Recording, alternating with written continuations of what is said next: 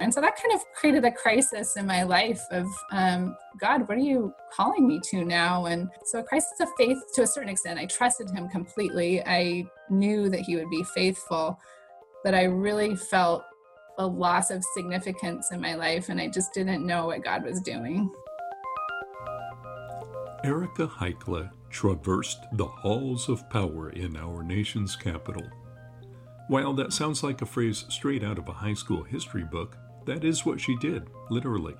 So, how did she get from Washington, D.C. to Washington State? And where does her identity come from now? Hello and welcome to the Hill Stories podcast, a space to tell the God stories unique to the people at Chapel Hill Presbyterian Church in Gig Harbor, Washington. I'm your host, David Wilson.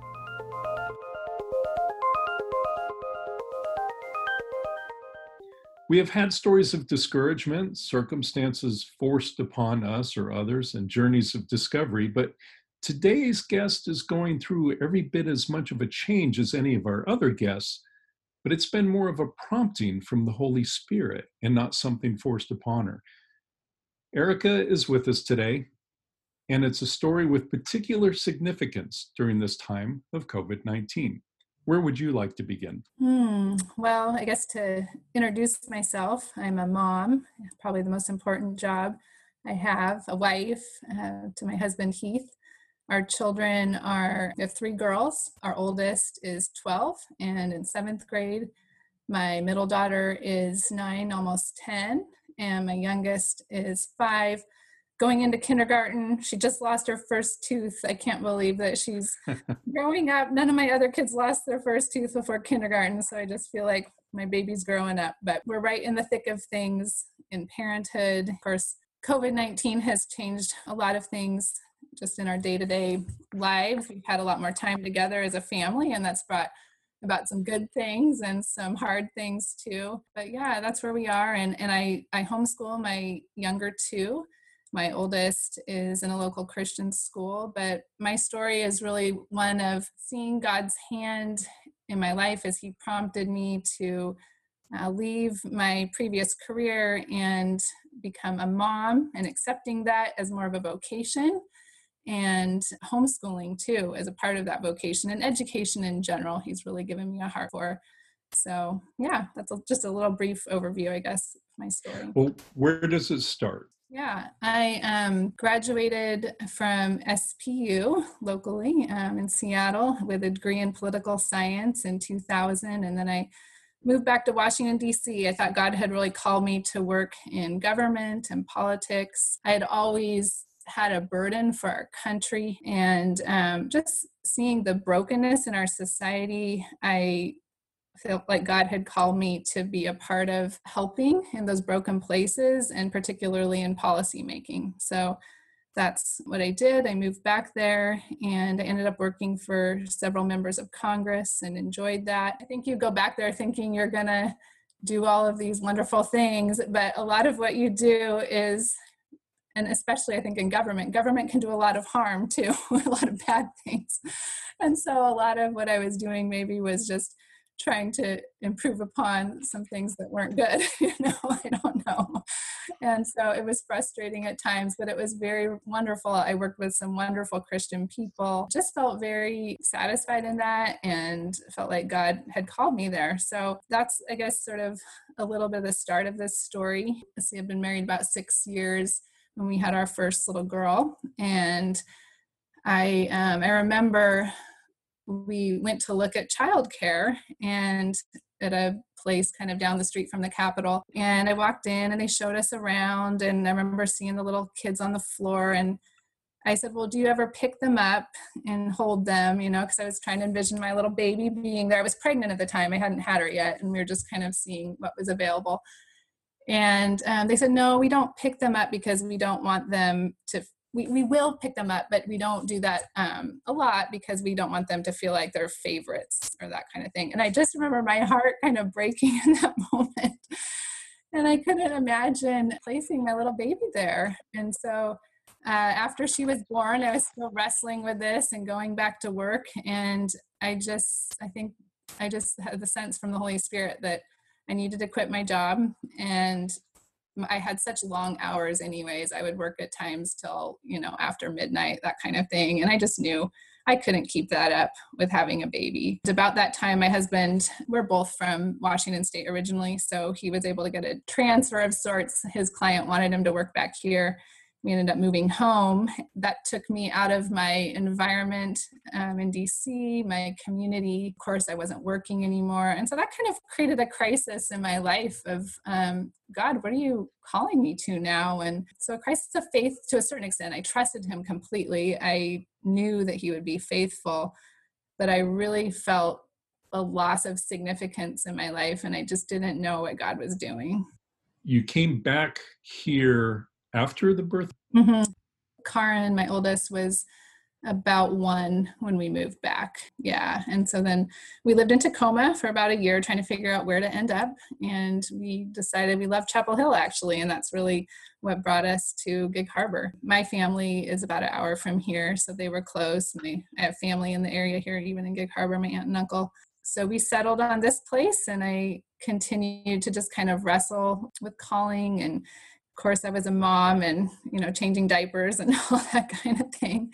And then we were pregnant with my second daughter shortly thereafter, and was just in the thick of, having babies and toddlers and all of that. So yeah, I think I really just was wrestling through that. And if I go back to my journal during that time, I'm just, God, what are you doing? What are you calling me to? I don't feel significant. And I think every mother can relate there. So you just, you change the diapers, you wash the dishes, you play on the floor with your kid. And so I knew I'd had this sense of calling to our culture, to a burden to bring Christ into the place in which he's called me. And so I sensed strongly when I was in DC what I needed to do, but now as a mom, I didn't know how to take that burden and what to do with it. So you're sitting here, you're wrestling. I've got career on one hand, I've got children on the other hand. I've got a family that I'm trying to take care of and do the best I can with, but you weren't exactly sure which direction to go, but a couple things came along to help you think a little more deeply about it. What were those? Yeah.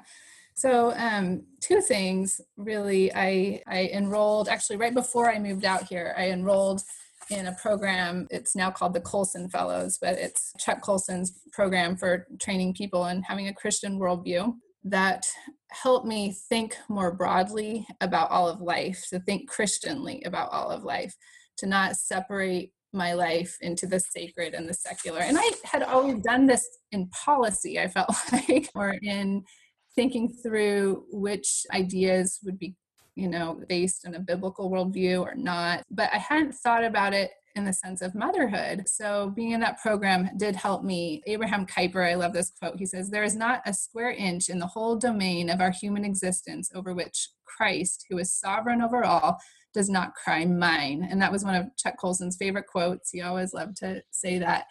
And I think I was living it as a mom. And I said, okay, so this square inch of my life, of humanity, being a mom, that is Christ too. And what does that look like? So I started thinking about motherhood in those terms. And then secondly, I read a book. It was an ebook actually by a gal I'd known who'd worked in Congress as well. She had produced it with Barna. It was called Wonder Women.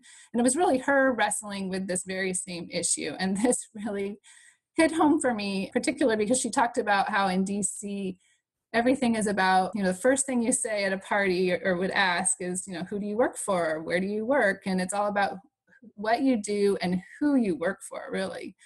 So now I was just in the same boat. And but she said in her book, parenting is a culture-shaping enterprise, an idea that is rooted in a holistic view of the world and a mom's place in it. And I just thought, yes, it is a culture-shaping enterprise. What I am doing is perhaps even more significant, it is, than what I was doing in the policy world. Chuck Colson would always say this too, that government is downstream from culture. And so here I was now a mom, and I'm helping shape culture by raising these little human beings, these little miracles, to love God and pass the baton of faith onto them, and to help them pursue the calling on their lives. So it just gave so much significance to what I was doing as a mom, even in the daily mundane things that we do. So anyway, that just brought purpose. And Kate Harris, who wrote the book Wonder Woman, she talked also about how motherhood is a part of a vocation with a capital V. It's not just a job,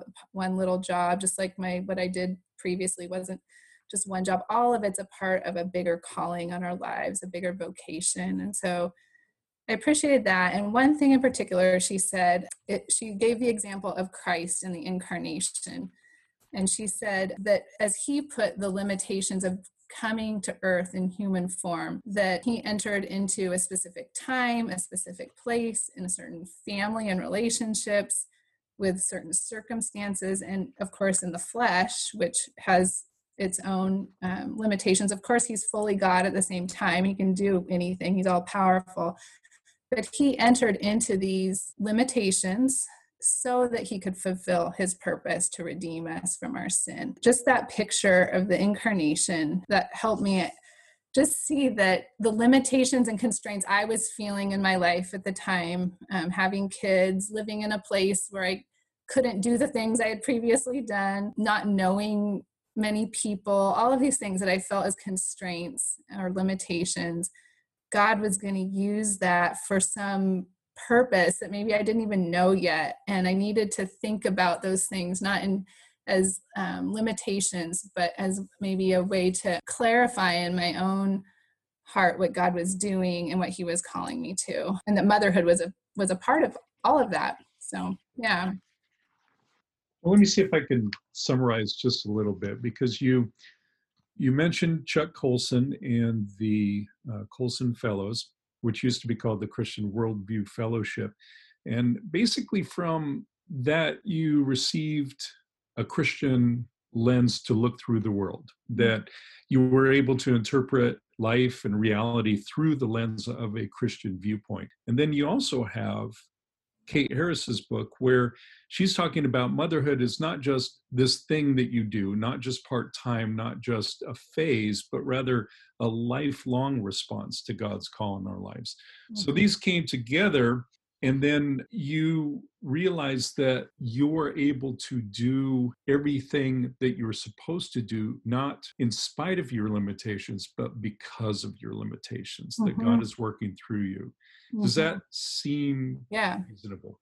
Yeah, no, that's a great summary. And I think as I embraced those limitations and appreciated them, then I could just rest. I could rest and not try to strive anymore towards anything in my mind that I thought I was supposed to be doing. I could just rest in the particular things in my life, such as having children, and this is where God has me right now. He has ordained for me to be right here, right now. And what does he want me to do with it? And of course, as my kids got a little older, I started thinking about their education. And of course, also just I remember thinking about Deuteronomy 6, where the Lord tells us, where through Moses, God tells us to teach our children to love the Lord your God with all your heart, with all your soul, with all your strength. And we're to impress these on our children, to talk about them when you sit at home, when you walk along the road, when you lie down, when you get up. And so these scriptures I was sort of marinating in and thinking, okay, so what does that mean as I'm raising my children now for education? What does that look like? And so he began to point me to homeschooling. And that was something I don't think that I ever thought. I had been working in education policy. I supported homeschooling. I'd been homeschooled for about 5 years myself growing up. But I just thought, no, that's not going to be for us. I had assumed I'd at some point maybe get a part-time job, send my kids off to school. So I hadn't thought about it. But when I began to think about these scriptures and my little ones, well, how will I have the time to raise them in this way, to love God? I need more time with them. And then we did go visit a few schools. And for particularly my oldest child, there really wasn't a good fit for her. She was quite advanced in reading. I was going to have to set her back like a year or two. Really, I mean, it was clearly God had given her a gift in reading. And I wanted to help her continue in that love for reading. And so my neighbor, also from Chapel Hill, she was homeschooling, and she began to point me to some resources. So that's how our journey with homeschooling began. And like any journey, it's not perfect. And we've also sent our kids to, at different times, depending on our situation and family circumstance, they've gone to a Christian school a little bit as well. But in general, we have loved homeschooling, and I just love the time with my kids. I really feel like, especially in today's busy world, if they're at school all day, then they go to their activities all night, which is how it feels, especially as they get older. We don't have much time with our kids. And I think homeschooling has afforded me more time with them to help develop them and to see the unique ways God has made them and to help draw that out in their lives and to see them come alive with a love for learning and a love for God. So being able to look at the ways God has made each of my kids, and they're all different. They really are. My oldest has a gift for language. My middle one loves to dance. And sometimes in homeschooling, she can, when she's at home, she'll take dance breaks, and she wouldn't be able to do that, at school necessarily. My youngest, I can tell already, she even asked her preschool teacher last year to do more science, she asked her. So she is going to be my hands-on lover of science. And she asks really deep questions about God more than my other kids. And I love that I can talk with those things about her during the school day. So as we're discovering something new together, I'm not limited in that sense by, what the classroom, what the goal of, for the year for that particular class might be. I can go down a rabbit trail with each child and help them develop that love for a particular subject or a book or something like that's unique to them. So yeah, I love that. You've also made it pretty clear that this is currently working for you. This is the process that you went through to develop this, but this may not be for everybody. Mm-hmm. How do you look at that for all the families that are going through the COVID-19 situation that we're in right now? There's a lot of different options out there. A lot of people not sure what to do or how to do it. What would be your advice or ideas regarding that? Mm-hmm. Well, I'd be the first to admit that sometimes, some years for us, we have decided, I think this year, this particular child needs a little more structure than I could provide because I had a brand new baby. So we put one child in school that year. And so I think you have to evaluate what's going on in your family, your particular children. I do know that because of COVID, though, there are a lot of moms that are thinking about homeschooling for the first time because it does provide some consistency and certainty that sending them to school right now doesn't offer. And so several moms have reached out to me over the summer, and I've been able to talk with them about all of this. And so I think you have to listen to the Holy Spirit in your own heart. And if you feel that God is nudging you in that way, I would encourage you to do it because he will equip you if he's calling you. So I never want anybody to think that this is the only way to do it. It has been a wonderful thing in our family. And I guess if you feel that God's nudging you in that way, it could be a really great, and not just maybe it's just for a year, maybe it's more long-term. Maybe God is doing something new. I think the COVID situation is a limitation I see on our lives right now and a constraint. And I've had to reevaluate some things and say, okay, God, what are you doing in our family's life right now because of this? We've had a lot more time together. So maybe time to work on some relationships that before we could kind of, if things, certain behaviors or bad habits are cropping up, we could just sort of stuff them under the rug, but now we've been able to spend time on working through some of those patterns in our life that need God's intervention. And so I would just urge people, if the Holy Spirit is speaking to you about homeschooling, consider it. And it really it's not that hard. Don't be afraid of it. It is, all it takes is, I was listening to one of my favorite podcasters the other day, Sally Clarkson, who just wrote a book called A Waking Wonder. It's brand new. She said, all it takes is to sit along the same side of the table as your child and to learn together. And I just love that because you're never going to be an expert on everything. You're not going to, we're always learning, but until you can just sit beside your child and discover things with them, your child will come to love learning with you. And I think as they see your excitement about a particular subject, they will get excited too. So God will equip you along the way as you sit by your child. And even more than that, I think what I'm getting from you is not only will God equip us, but the key is to be involved, Mm-hmm. to just be a part of the journey of your children, whatever decision you make regarding their particular education. Mm-hmm. Yeah. And God will use that time spent with them, and he'll also shape you. I think homeschooling, we think it's all about the kids, but a lot of times God shapes our hearts in new ways. And I would say homeschooling has been one of the most sanctifying things I could ever do, because it exposes a lot of your own sin. I mean, quite frankly, the kids see the good, the bad, and the ugly, but it forces you to go, God, I need you more than ever, to depend on him for everything. It brings you to your knees, and it brings about confession and growth in areas that, again, maybe you wouldn't have even considered before. So yeah, I think homeschooling has redeemed my own life in a certain way and redeemed my own education. I have grown in my love for the Lord, in my trust of him, in a love for the world that he made. I always knew that, we could see God in the handiwork in nature and in creation that he created, but I've come to see that we can also see him and his hand through music and language and art and beauty, and he's the ultimate artist. And so I think my love for God has grown, and I hope my kids have gotten a little bit of that too. That's really fairly inspirational. So I do appreciate that. I know I have had a little homeschooling experience, and I have a new appreciation for math, especially when they get a little older.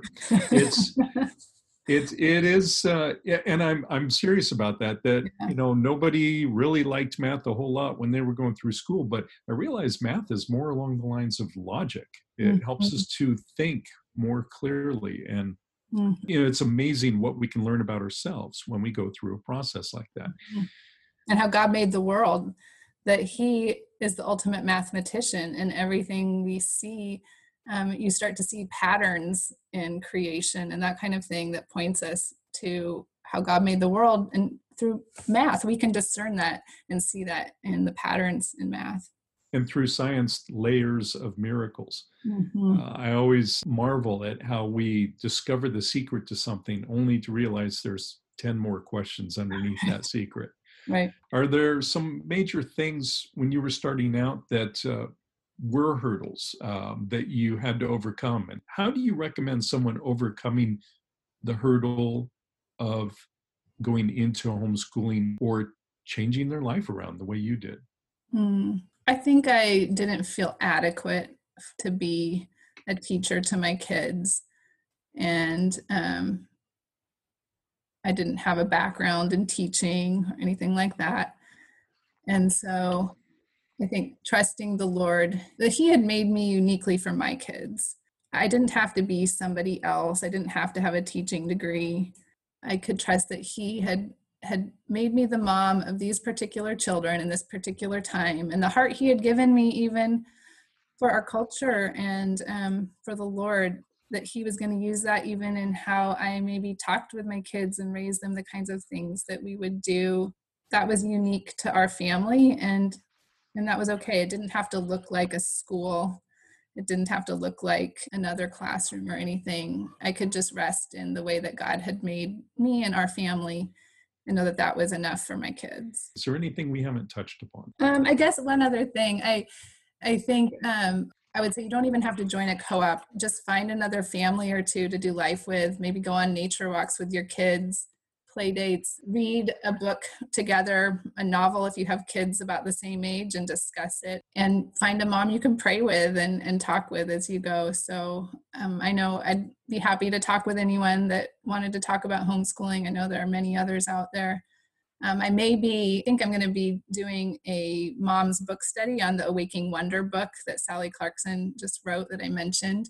So if anybody was interested in that, they could contact me. But yeah, I guess do it in community and pray for that friend or two that you can join with as you homeschool your kids. The thing that I love about that book that I mentioned, Awaking Wonder, is it's speaking to all families, all parents, whether you homeschool or not. And I think that's the message that I want to convey, is that you are called to steward your own children, and God has placed you as the parents of your children. And no matter what educational setting they're in, you're still responsible to raise them. And so that means getting involved wherever they are. And for me, for my oldest, who will be in a school this year, it means I'm getting to know her teachers. I'm going to be reading some books with her at home together. We do a devotional together. So there are things you can do at home, no matter where your kids are. Whether they're in a Christian school, a public school, it doesn't matter.